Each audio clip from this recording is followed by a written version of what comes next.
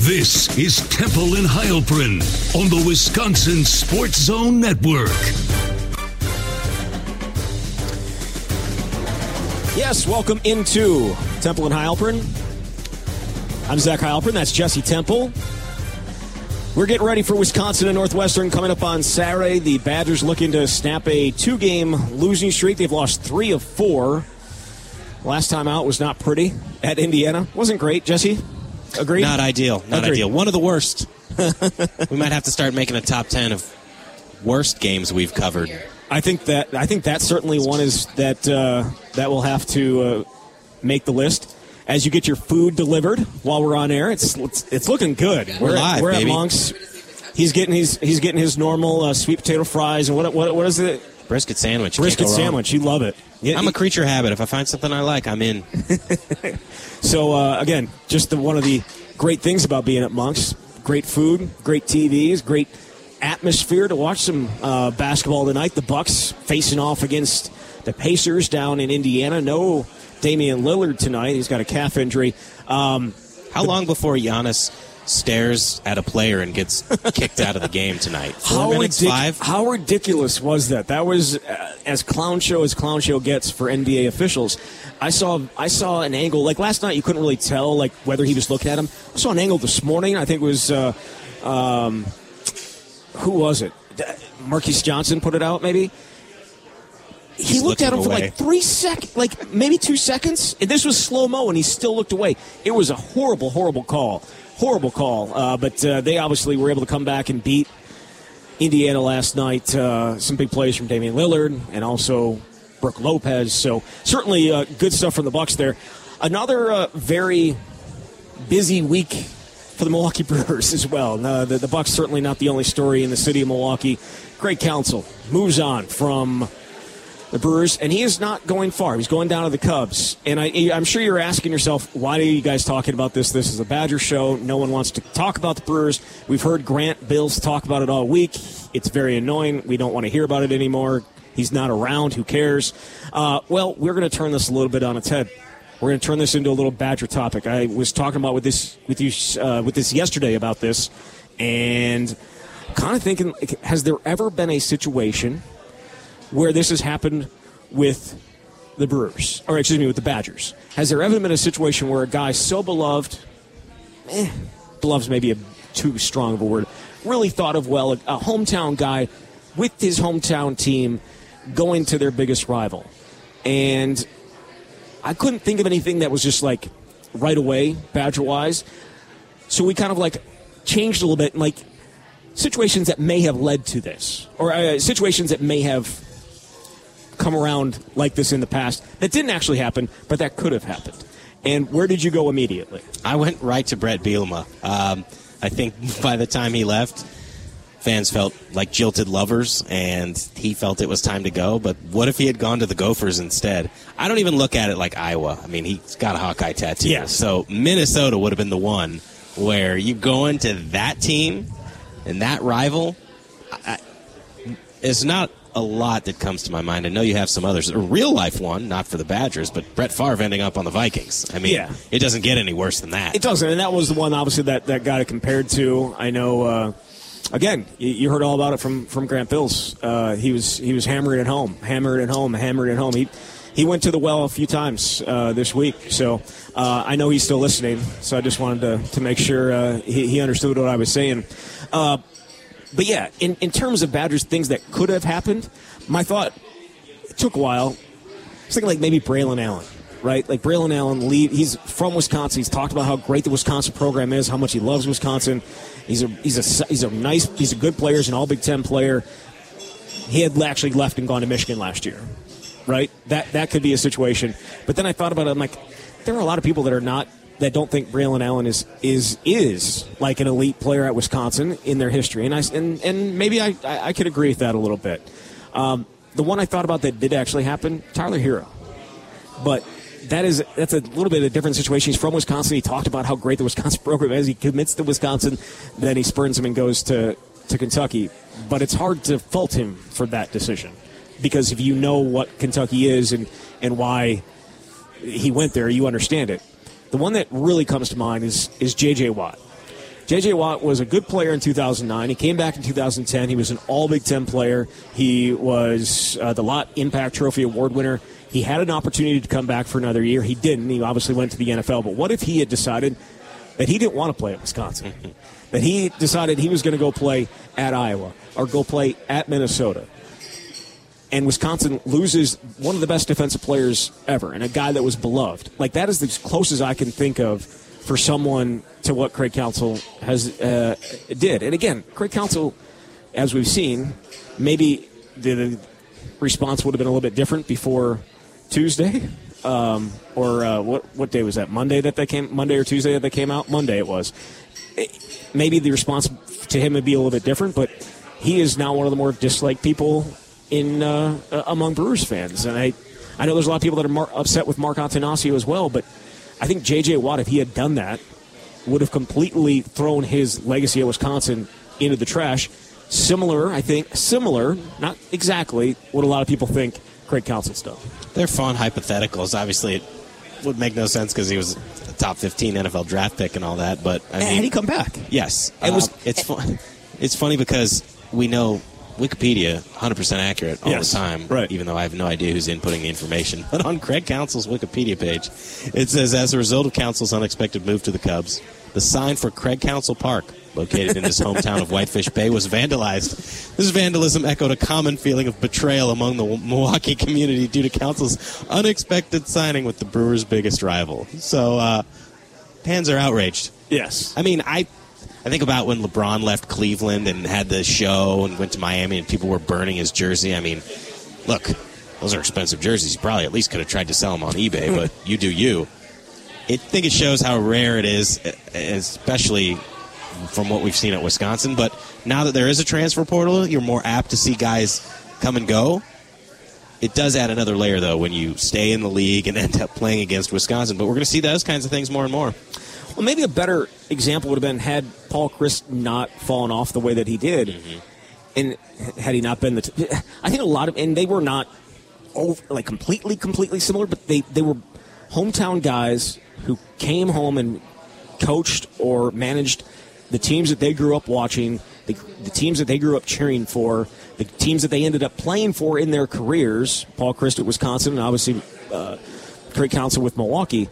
This would be like him walking away after 2019, where they had some success. They hadn't won the Big Ten. They hadn't won, a playoff game or anything like that, and they lost all the Big Ten championship games. Very similar to what Craig Counsell has done in the postseason.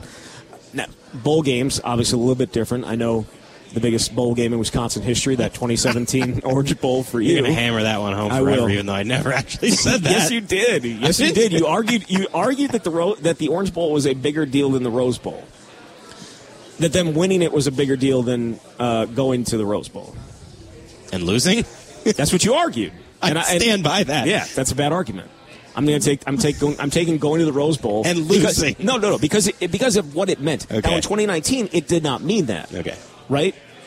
2019 did not mean that because they didn't win the Big Ten to get there. But going to the Rose Bowl and not winning it is better in my mind because you've won the Big Ten than winning an Orange Bowl, and you were disagreeing with that. Yeah, I think and you still disagree. I still disagree. Yeah, with okay. That, All right. honest. That was the argument. That's fair. Okay.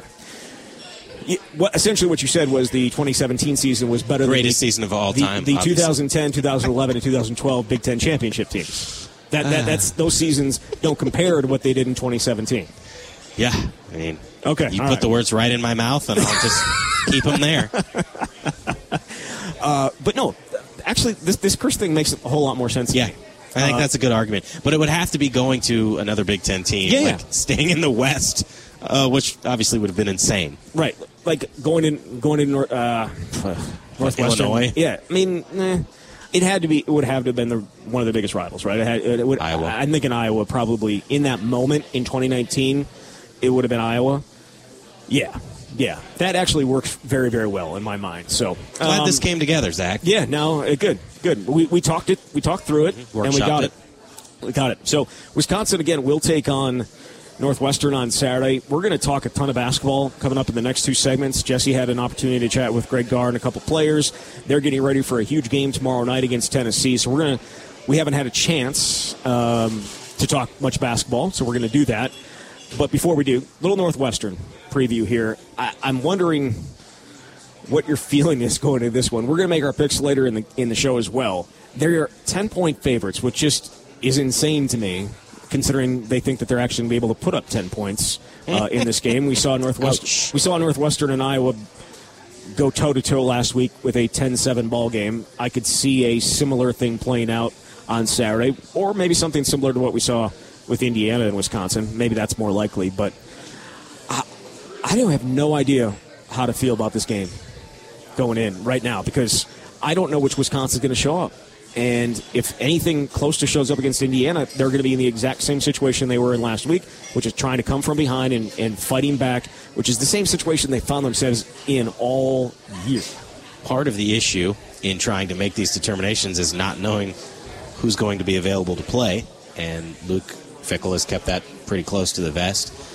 Braylon Allen, Chimere Dike are the two that comes to mind. I don't know if and when we'll see Tanner Mordecai, even though he warmed up on the field for the game against Indiana.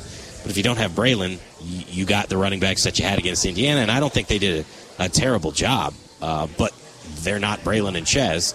So I still think Wisconsin's going to find a way to win this game, because if they don't, I don't know that they're going to win the next two, and you're looking at a 5-7 season and quite likely no bowl game. So you got to fight and scratch so you can make your way to the Motor City Bowl in Detroit, potentially.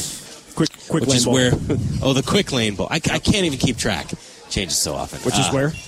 In Detroit. Right. But you said which is where? Which is where they're projected to go in the Athletics' latest bowl projections. Yes. So yeah. I still think they got to win a game against Northwestern at home at least. If it was on the road, okay. It's a high school stadium. They grow the grass like 12 inches longer than everybody. You got that home field advantage. What's more likely here? These last three games. Yep. 8-4 or 5-7. So I thought you'd ask 3-0 or 0-3. What's more likely? Well, these are questions I did not expect us to be asking at this point in the year. I'm going to be completely honest with that. When we made our preseason predictions, we both had them winning double-digit games. This is not a conversation I was thinking we were going to be having. But Here we are on November 9th having this conversation. Well, I have to think about it, because it's part of the what reason have they given us for me to pick them to go 3-0? I think it's going to be 1-2 or 2-1, but if I had to go between them, I guess 0-3, not knowing who's going to be available and just I don't know. The thing is that defensively they have done some good things and enough to keep Wisconsin in the game, but mostly against Indiana they collapsed. You can't give up a touchdown on the opening drive. You can't give up a touchdown at the end of the first half when the offense finally does something. Still, though, you should be able to win a game when you give up 20 points, you know? Yeah, I mean, defensively, they've been maybe better than we've given them credit for. Mm-hmm. I mean, the metrics like them more than maybe I think we said this earlier this week. The metrics certainly like them better than our eyes do, but Northwestern does not have a ton of offensive weaponry, right? They're a solid defense, which I think is obviously not great for Wisconsin. But you look at what Wisconsin's done against what are quite honestly not a great set of offensive teams that they faced in this last what? Who's the last good Ohio State. But outside of Ohio State, what good offenses have they faced in the conference? I would say none. Yeah. Is that accurate? Yeah, that's pretty accurate. And will they face a good offense the rest of the year in the conference? Nope. No. So it's going to come down to the offense being able to put something together, and I'm not confident that it's going to happen. But yeah. I do like. I'm anxious to see what Braden Locke looks like after a little bit of a down week, a week in which he said he had 10 or 11 plays that he wanted back. I'm interested to see what he can bring and whether some of these wide receivers can step up and make some plays for him, and he can put the ball where it needs to be, because that did not happen last week against Indiana for the most part. Bryson Green notwithstanding on that catch and run for the longest pass play of the season for them. But we'll make our picks on that game coming up a little bit later in the show. Coming up on the other side of this, we're going to be talking a little Badger basketball as they get set to host number 9 Tennessee tomorrow night. This is Temple and Heilprin, live from Mock's Bar and Grill in Sun Prairie on the Wisconsin Sports Zone Network.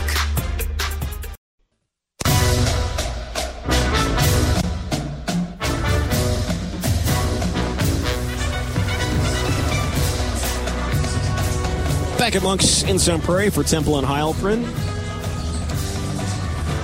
Going to get into a little basketball now as the Badgers getting set to face number 9 Tennessee. It is the first top 10 non-conference team to come into Madison since... I'm just going to go the Duke game in 2014-15. You're right. You didn't think I was going to get that one. Yeah, I did not think you were going to get that one. Man, that was a crazy atmosphere. It was. They were, I believe, number 3 in the country.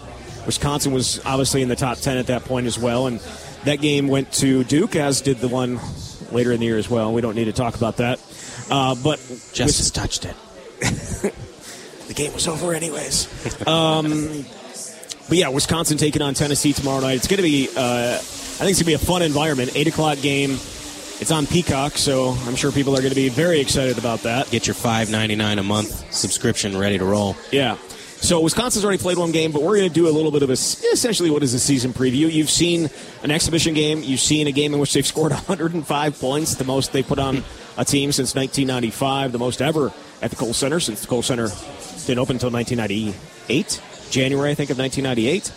All right. So let's get into this. I'm a little sold or not sold. I did overreact or no, but when I was putting these together, I was like, that has to be like way over the top. So I'm just going to do sold or not sold with this and give you a little opportunity to tell some stories at the same time, Jesse. A.J. Storr, the transfer from St. John's, will lead Wisconsin in scoring this season. I'm sold on this. Chucky Hepburn dropped 20 points in the season opener, but I think A.J. Storr has been a consistent scorer. The way some of his teammates talk about him makes you realize that he's a very special player. So I wrote a story for The Athletic that ran on Thursday, and I had a chance to talk to Greg Gard, A.J. Storr, Connor Esigian, and Tyler Wall for it. And Tyler talked about he is the kind of guy, you need a bucket, he will go get it for you. A.J. said he feels like he's a 3-level scorer. He can do a lot of different things. And Gard said and this was part of his message to A.J. when they were talking about trying to get him from the portal, obviously we need you, but this is the perfect place for you. And I think that comes in part with some of the other ways that this staff can help him, but from a scoring threat, I absolutely think he's going to end up leading this team in that category. For you, does it look like he is just brimming with confidence every time he touches the ball? Like it feels like he thinks he can score whenever he has it in his hands, and maybe there's a lot of players like that. I don't know that. It just feels like he's got the kind of, maybe this is a little unfair, but he's got like the Johnny Davis, like, I'm the best player on the court mentality, and I can score in a whole bunch of different ways. We've seen him shoot from 3. We've seen him, a little pull-up, fadeaway jumper in the lane. Like, he's athletic enough to jump over guys. He's playing the 3, but I think he could probably slide down to the 2 or slide up to the 4. So he's got the ability to play so many different spots, and he's just so smooth. This is exactly the kind of guy Wisconsin had to get. And that they were missing last year. Exactly, and that's what I was going to say. Anybody who watched the Badgers last season knows where I'm going to go with this. One of the biggest challenges. There were 2 challenges, 2 of the biggest challenges. I mean, there were obviously a lot of things that go wrong when you don't make the NCAA tournament, but your depth was hindered significantly to begin with. Then you had these injuries, and they couldn't score for so many stretches. I mean, look at the Big Ten tournament game against Ohio State. A must-win game for the Badgers, multiple droughts of 3+ minutes. The epitome of this were the last 9 minutes and 7 seconds against North Texas in the NIT. Wisconsin didn't score a point. Went from leading by 8 to losing by 2. I think when you get a player like Storr, and Tyler talked to me about this as well, he felt like there were a lot of instances last year where, okay, the shot clock's under 10, we have to get something. Everyone's kind of standing around waiting for something to happen, and you end up taking a bad shot. That's going to be, I think, less frequent this year when you've got a guy like that who can create, and you've got a little bit more depth. I'm not saying you're not going to see 5-minute droughts, because this is possible, but I think that's something they had to address, and they did. As long as they don't make it to double digits on a consistent basis. Like, you mentioned the 9-minute drought. That wasn't even the longest one of the year. That is, to me, yes, it's very hard to get that out of your mind, is it not? About what we saw last year? Yes. And I know that they added A.J. Storr, and I know that they added, Nolan Winter and, John Blackwell. Excuse me. I know that, and they've gotten, maybe some better production or will get better production from guys, but it just feels like it's just right there. Yeah. Then it could happen again because it's a lot of the same guys. Yeah, I think that's fair, too, because you got your top 5 scorers coming back. You got 9 of your top 10, and sometimes we can automatically assume, these guys are experienced, they're older. that doesn't necessarily mean it's going to translate. But I think, and I think this also came across when I was talking to Greg. He's clearly very excited about this group, but it's one thing to have experience. It's another to show improvement. And you can go across the board, and I think all of these guys have done something that is noteworthy. Tyler, he wasn't healthy last year. He wasn't 100% when he came back from the ankle injury. We know that Connor Essegian struggled down the stretch, maybe hit a bit of a freshman wall, couldn't make threes. He's worked on being more of an all-around player. And the other starters, too. I think they've all developed their game in a different way. Chucky Hepburn's lost a ton of weight. He's quicker. So there's reason for optimism at the start of this season. That's where I wanted to go next. Yeah. Chucky Hepburn. He has had solid first 2 seasons, right? Like, as maybe not as good as you could have expected, but pretty darn good. He. My question for you here is, sold or not sold? He's going to top 120 assists and have an assist-turnover ratio of better than 2-1. Now, previously in his 2 other seasons here, he went. Thank you very much. Appreciate. No. Appreciate it. Yep. Just got a free beer. Always appreciate it. We got fans everywhere. Maybe you do. Yeah. Well, yeah. So in his first year, I think it was 1 point. I mean, if you want to round up, it was 2-1, but it was like 1.97. And his second year was 1.9. Yeah. And he had less than 100 assists in both. He had 99 last year, so he was close. 120 assists and a better than 2-1 ratio. Sold or not sold? So I'm actually sold on both of these. I had to pull out the cell phone calculator to figure out how many assists per game he'd have to need to get to 120. I just put it at 35 games. I don't know how many they're going to end up play up. 3.4287, there's a lot of numbers there. But if he gets 3.5 assists a game, I can see that happening. He got 6 assists in the first game. I know there's going to be some tougher defenses that they play, but I think he'll be able to do that. And I think Greg also talked about that, too, that his assist-to-turnover ratio so far in live action, and this is what Greg said, it's been astronomically good. Now, he had 6 assists, 2 turnovers in the season opener, but he said they obviously keep stats in practice, all live stats. He's just been tremendously impressed with the way that he's been able to take care of the ball. So I think he's going to hit that, and I think he's going to hit the 2-1 assist-to-turnover ratio, which is a really important marker for a point guard. It is. I went back and looked to see like what some of the best were ever. Jordan Taylor at Wisconsin. He had the record for a while. It was like 3.9, 3-1. He still does. Like yeah, he still does. It was quite high, and for a single season, it was. I want to say this is not good radio here, but this is horrible radio right now. He led the nation in 2010-11. It was 4.30. Yeah. Excuse me, Jordan Taylor, you said in 2011 it was 3.83. Yeah, in 2010-11 when he was All-American. The season best for a Wisconsin player is 4.3-1, that being Mike Kelly. Now, he only had 86 assists, but he also only turned it over 20 times, which is pretty darn good. Some pretty good lists, some pretty good names on that list. And like career-wise, I think Jordan Taylor's up there. I think Mike Kelly's up there. Mike Kelly had a 6.2-1 ratio in 1999 in Big Ten play. That's pretty good. Now again, 50 assists, 8 turnovers, but that obviously was the key. My guess is with what Greg Gard has wanted and what Greg Gard wants out of his point guard, like he has talked about how good he's been with the numbers behind the scenes in practice. The first two games, the exhibition game and the opener, kind of showed what he had been talking about. All right, another one here. Tyler Wall will shoot better than 50% from the field, something he did in the 21-22 season, but did not in the 2022-2023 season. And I wanted to provide an opportunity for you to talk about the injury that obviously he was not able to overcome last year, even though he played. Right. We spent so much time last season talking about the fact that he wasn't able to finish at the rim in the paint, and it sort of felt like an anomaly type of season, although I know, like you mentioned, he's only had one season in his career where he's hit better than 50%. But that ankle was clearly a bigger deal than any of us realized. Like, he missed 3 games, and Wisconsin lost all 3 of those games. And then Max Klesmit got hurt against Penn State, missed 2 games. And Wisconsin was just never really the same. They lost 6 of 7 during that stretch. They never won back-to-back games after starting the season in the top 15 in the AP top 25. But I think Tyler, when healthy, will be able to provide that type of a lift. Like 50%, I think that is reasonable. And if he can play a little higher up above the rim, there were a lot of instances where he found himself in a spot where he's taking a contested shot, a well-defended shot. Maybe there's multiple guys down there. I think he's going to be able to do that this year. Yeah.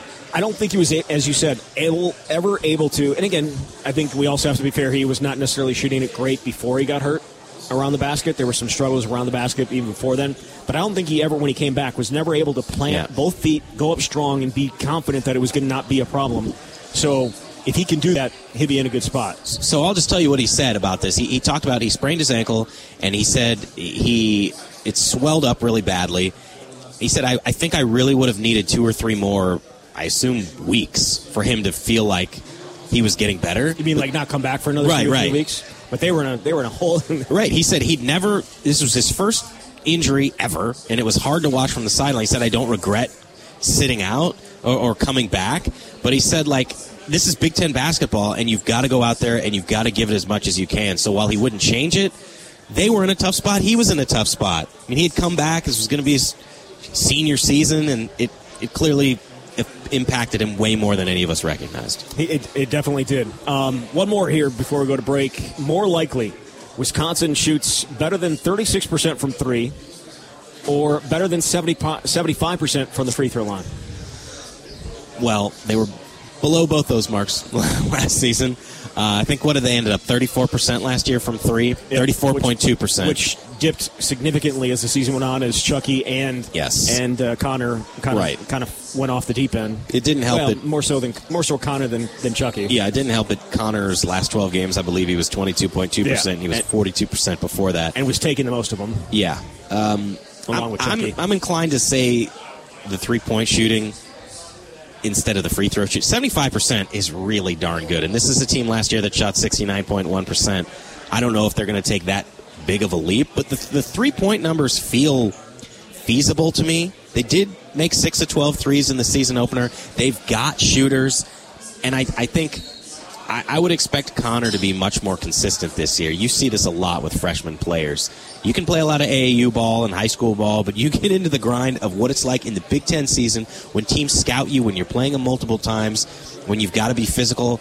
It took its toll. And so I think there are players that can surround him, and I expect Chucky to be in that mix too, A.J. Storr. A lot of guys can make threes, Klesmit obviously, so I'm going to go there. All right, we'll see. I would probably say the three-point shooting as well. They've been around that figure for most of the last 20-some-odd years. There have been some low years. There's been some higher years, but it's usually right around that number. So we'll see. All right, come back on the other side. We did individual predictions for the season, or individual things for the season. We'll touch on the team side coming up after the break. This is Temple and Heilprin, live from Mock's Bar and Grill in Sun Prairie on the Wisconsin Sports Zone Network.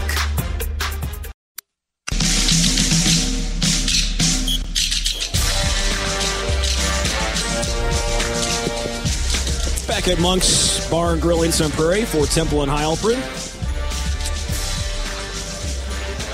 The Bucks currently on the screen. I'm not going to give you the score because by the time you hear this, most of you, the game will be over, which is okay. But we have already talked Wisconsin Northwestern. We're going to make our picks coming up here in the final segment. Jesse had a solid week again. He's still 10 games over 500. I believe he went 3-3. I'm back to 500 for the year, 28-4. So feeling good about that. But we'll make our picks coming up here in the next segment. This one, another focus on basketball as you get ready to take on Tennessee tomorrow night. These are essentially season predictions. Talked individual in the last segment. Talking about the team in this one, sold or not sold. Wisconsin will be ranked by the end of the non-conference season. This is such a tough question because they have so many challenging opponents. They've got Tennessee, which is currently ranked 9th. Then they go to this Fort Myers tip-off where they're going to play Virginia. Could play SMU, West Virginia after that. Marquette's ranked 5th in the country right now. Michigan State, well, they won't be 4th when the next bowl comes out because they lost to James Madison. But still, you got to go to East Lansing. And then you come back and you got to go to Tucson to play Arizona, which is in the top 15 right now. So I think it's a lot of opportunities. I don't know how many of those they need to win to be ranked. But right now, I'm going to say yes, they'll do enough to be ranked. Right now, they're sitting at 26. They're right on the outside in the others receiving votes category. So I don't know enough about this team now, but I think they'll be able to win a couple of those games. So you're not sold then? No, because I'm sold because I think they're going to end up in the top 25 by the end of the non-conference season. I guess I should have said will be ranked at the end of the non-conference season as opposed to will be ranked at some point in the non-conference season. Like if they beat Tennessee, they're going to be ranked next week. Yeah, I know what you're saying. Are you saying when they when they play Chicago State on December 22nd and when they go into play Iowa on January 2nd, they'll be ranked? I'm going to say yes. Okay. Sold or not sold here? Wisconsin will finish in the top 4 of the Big Ten. Well, that's another one where I think I'm going to say yes. Sold. I am sold, yeah. And, hey, anybody can lose. Again, we saw that. Michigan State. So there's a lot of years like this don't happen every year, and I think that's important to know. I know they didn't go to the NCAA tournament last year. But there's a lot of talent, and they added pieces at really important spots. You got a guy who can be a go-to scorer like we talked about with A.J. Storr. You got more depth in the front court, which you desperately needed. I know this staff loves Nolan Winter. I mean, Greg Gard talked about him like the way he can run, he compared it to a guard, which is ridiculous for a 7-footer, and he can do a lot of different things. So I think there's enough there. Well, I was gonna say we haven't really talked about the freshmen very much. Him and John Blackwell both are guys that are going to. Well, I guess we did talk about them last week in what we think is a possibility them to be the most impactful true freshmen in their first year at Wisconsin since maybe Nigel Hayes and Bronson King in 2013-14. I mean, obviously Brad Davison and company. We talked about that last week. There's nothing that has changed my belief after what I saw, especially this past game with John Blackwell scoring 12 points and him willing to stick his face in on both sides. Like he's got a little bit of he's got a little Michael Flowers to him. He's got a little Josh Gosser to him. He's got like just that it factor that allows guys to play so early in their careers. Maybe even Jordan Taylor too. Just guys that were able to come in and play right very, very early in their careers. He's got that. Yeah, and Connor Segan talked about how hard he plays, and he's always hustling, rebounding, doing those little things, diving on the floor. What I thought was interesting is Greg told me that he has really come on strong because he said maybe 20 days ago, he said, if you would have asked me, I might not have named John Blackwell in his rotation. Because that was another question I asked Greg. How many guys, I know you get to ask this question every year at this time, but how many guys do you think realistically you see playing? And he feels pretty strongly about the fact that he's got a top 9 at this point, which you've got your 5 starters, you've got a Segan and Gilmore coming off the bench, and then the 2 freshmen that we're talking about, Nolan Winter. And John Blackwell is firmly in that picture. And will you go to 10 or 11? It may depend on the circumstance. We know when you get into conference play, it tends to dwindle. But Blackwell is there. And he said he didn't have a very good red and white scrimmage, is what Greg said. But he felt that it wasn't indicative of the performance that he'd been seeing in practice. And so I think that says a lot about a true freshman to come in and do that and steadily grow to the point where you can be in the rotation. And he scored 12 points in the opener. Do you think he could be a guy that could fill some minutes for Chucky at the point? Potentially. I mean, who else? We saw it. I mean, Kamari McGee was the guy that was last year, that was towards the end of last year, was coming off the bench and being that guy.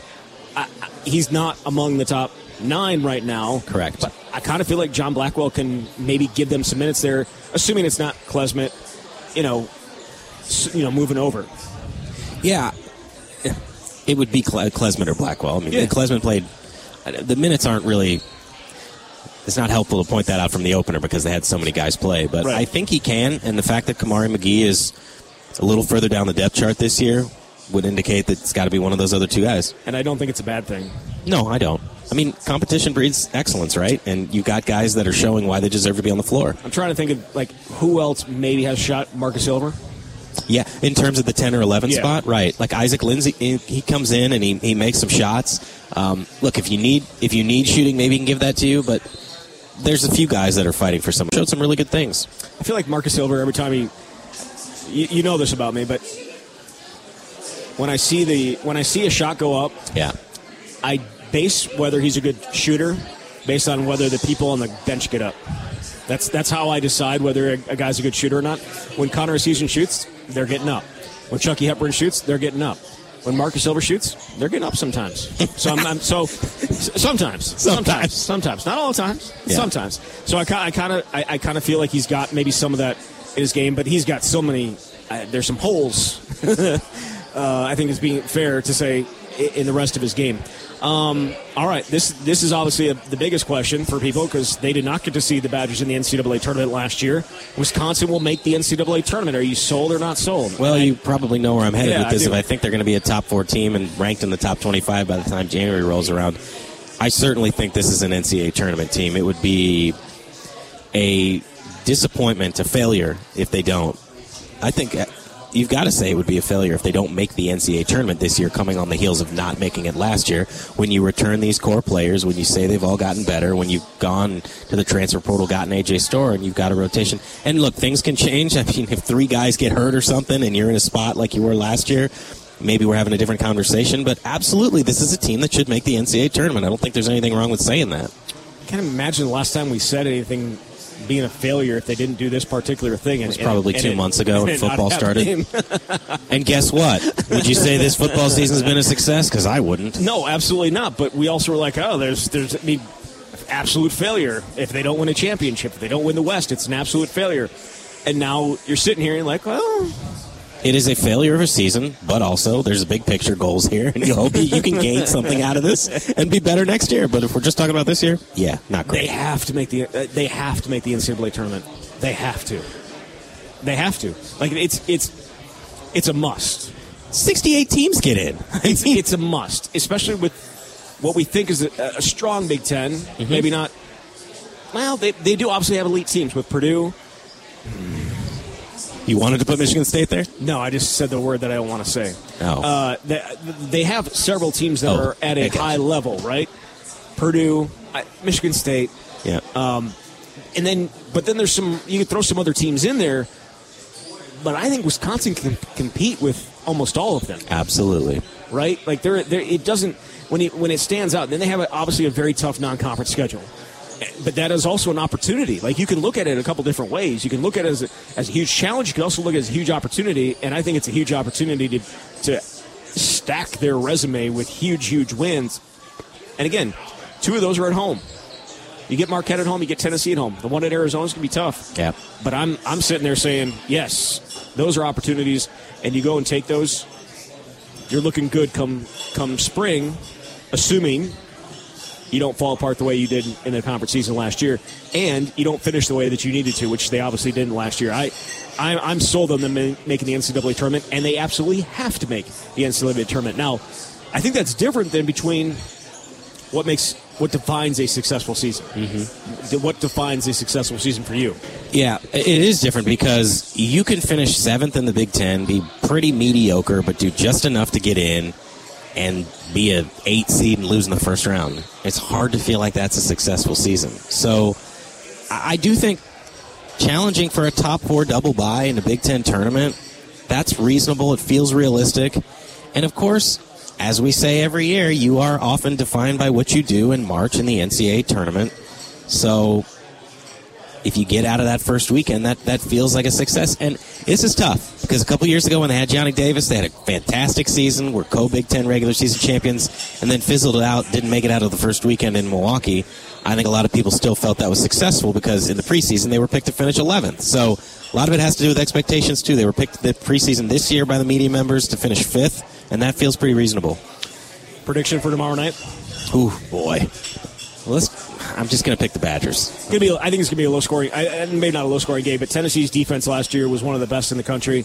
I don't know if they're going to be able to bring offense at the same level that maybe some of the top teams in the country can, but can Wisconsin bring some of those points that they had the other night into tomorrow night? Here's what I would say is there are a few games each year where the Kohl Center is the absolute place to be. It's rocking.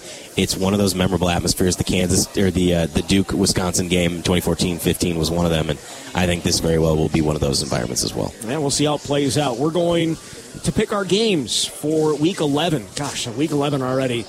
We'll pick those coming up on the other side of the break. This is Temple and Heilprin, live from Mock's Bar and Grill in Sun Prairie on the Wisconsin Sports Zone Network.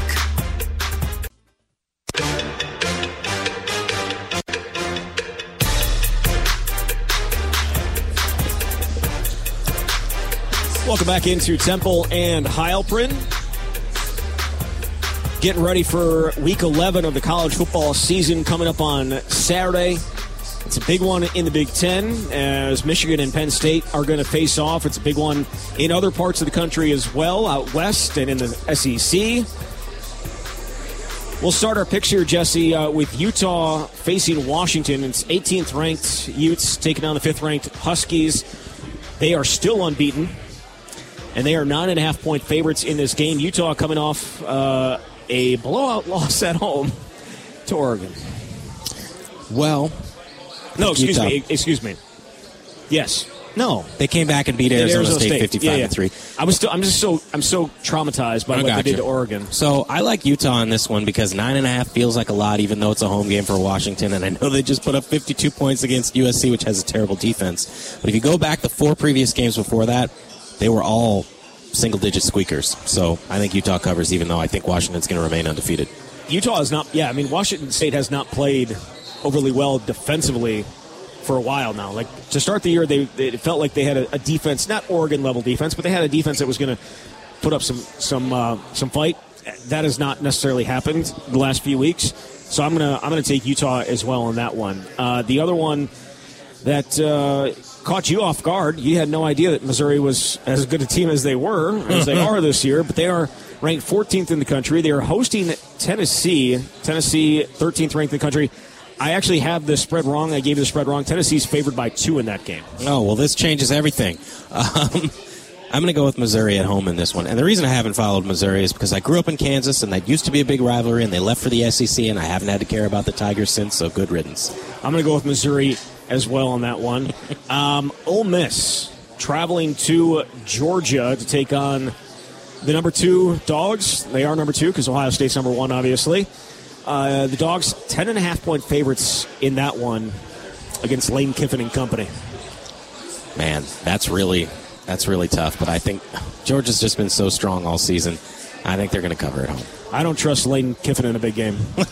Do you? I don't trust him in a big game. He's also got some off the field distractions going on as well. Talking about mental health with one of his players that has filed a lawsuit against him.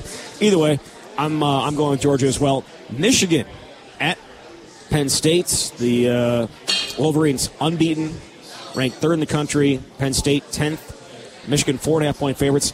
I don't think there's anything else going on around the Michigan program right now that we even need to address. So yeah, just the game, right? Everybody's been looking ahead to November 25th. For the game, Michigan, Ohio State. Wouldn't it be something if Penn State put a little wrench in that plan? I mean, it's in State College. Look, I don't have to pick Penn State to win because I have 4.5 to work with, so I'm going to go with Penn State. It's a fantastic matchup. I don't think Penn State's offense is going to be able to score. Might be right. I don't think they are. It is. I get it. And that's 4.5 points, and Michigan doesn't have Connor Stallions, but That's tough for me because I don't think Penn State's offense is any good, and I know their defense is, but I like Michigan's offense better there. I think I'm gonna have to take Michigan. I think you are too. In there as well to try and get a little bit back. Rutgers traveling to number 22 Iowa. Iowa is a 1-point favorite. The over/under in that game is 28-something. It's the lowest in like 30 years, which we say every week when Iowa plays. Yep. I'm going to go Iowa in this one. It is inexplicable why they're in first place in the West, but there's a magic involved there. All they need is to win this game, really, for me to have a chance. I guess it could push with a 1-point win, but they can't win 1-0. So I looked it up. I usually never go against Deacon Hill. Deacon Hill, I mean, he's kind of my thing, yep. But I'm going to have to go Rutgers here. They're gonna win this game. They're going to win this game, and they can't lose it by a half a point. So they're going to win this one. Okay. And Wisconsin and Northwestern, the Badgers favored by 10 in this one somehow, some way. I can't imagine either one of us is going to say Wisconsin's going to win by 10. So I feel good about that. Were they favored by 9.5 last week? They were. How'd that work out? It didn't go well. Well, now they're favored by 10. I guess you could say, well, they're at home. But Northwestern... You could say, well, they're not as bad as I thought Northwestern was going to be. I think Wisconsin wins, but I cannot in good conscience, based on what we've seen lately, say that they're going to win by more than 10. And maybe I'll eat crow on the show next week, Zach, but I'm going to go with Northwestern to cover, but Wisconsin wins. What is the storyline that you think will be coming out of this one? So a little, Wisconsin's going to the bowl in Detroit. Does that mean they win, or that they have to then win the last two? Oh, I think Wisconsin is going to win, and I think I may have said this off air. If they lose, my God help us all to have to watch the last two games for potential bowl availability. Yeah, right? Yeah, that's true. And obviously the huge rivalry games. Yes. For what trophy do they play for with Nebraska again? I believe it's the Freedom Trophy, which they just made up a decade ago. But the Paul Bunyan's axe, that's a real one. Slab of bacon, too. That one matters. The Nebraska trophy doesn't matter. No. I'm also on board with you. I think Wisconsin finds a way to win this. I'm not confident to say that because I don't know what they're going to look like offensively, but I can't say 10. Like, come on. Nobody. Well, I know that like 73% of the money was on Northwestern. So we'll see. We're going to come back next week. We'll talk about Northwestern. Look ahead to Nebraska. The Badger basketball team also in action against Tennessee and then at Providence. Should be a fun week of Badgers. Thank you for listening. Temple and Heilprin.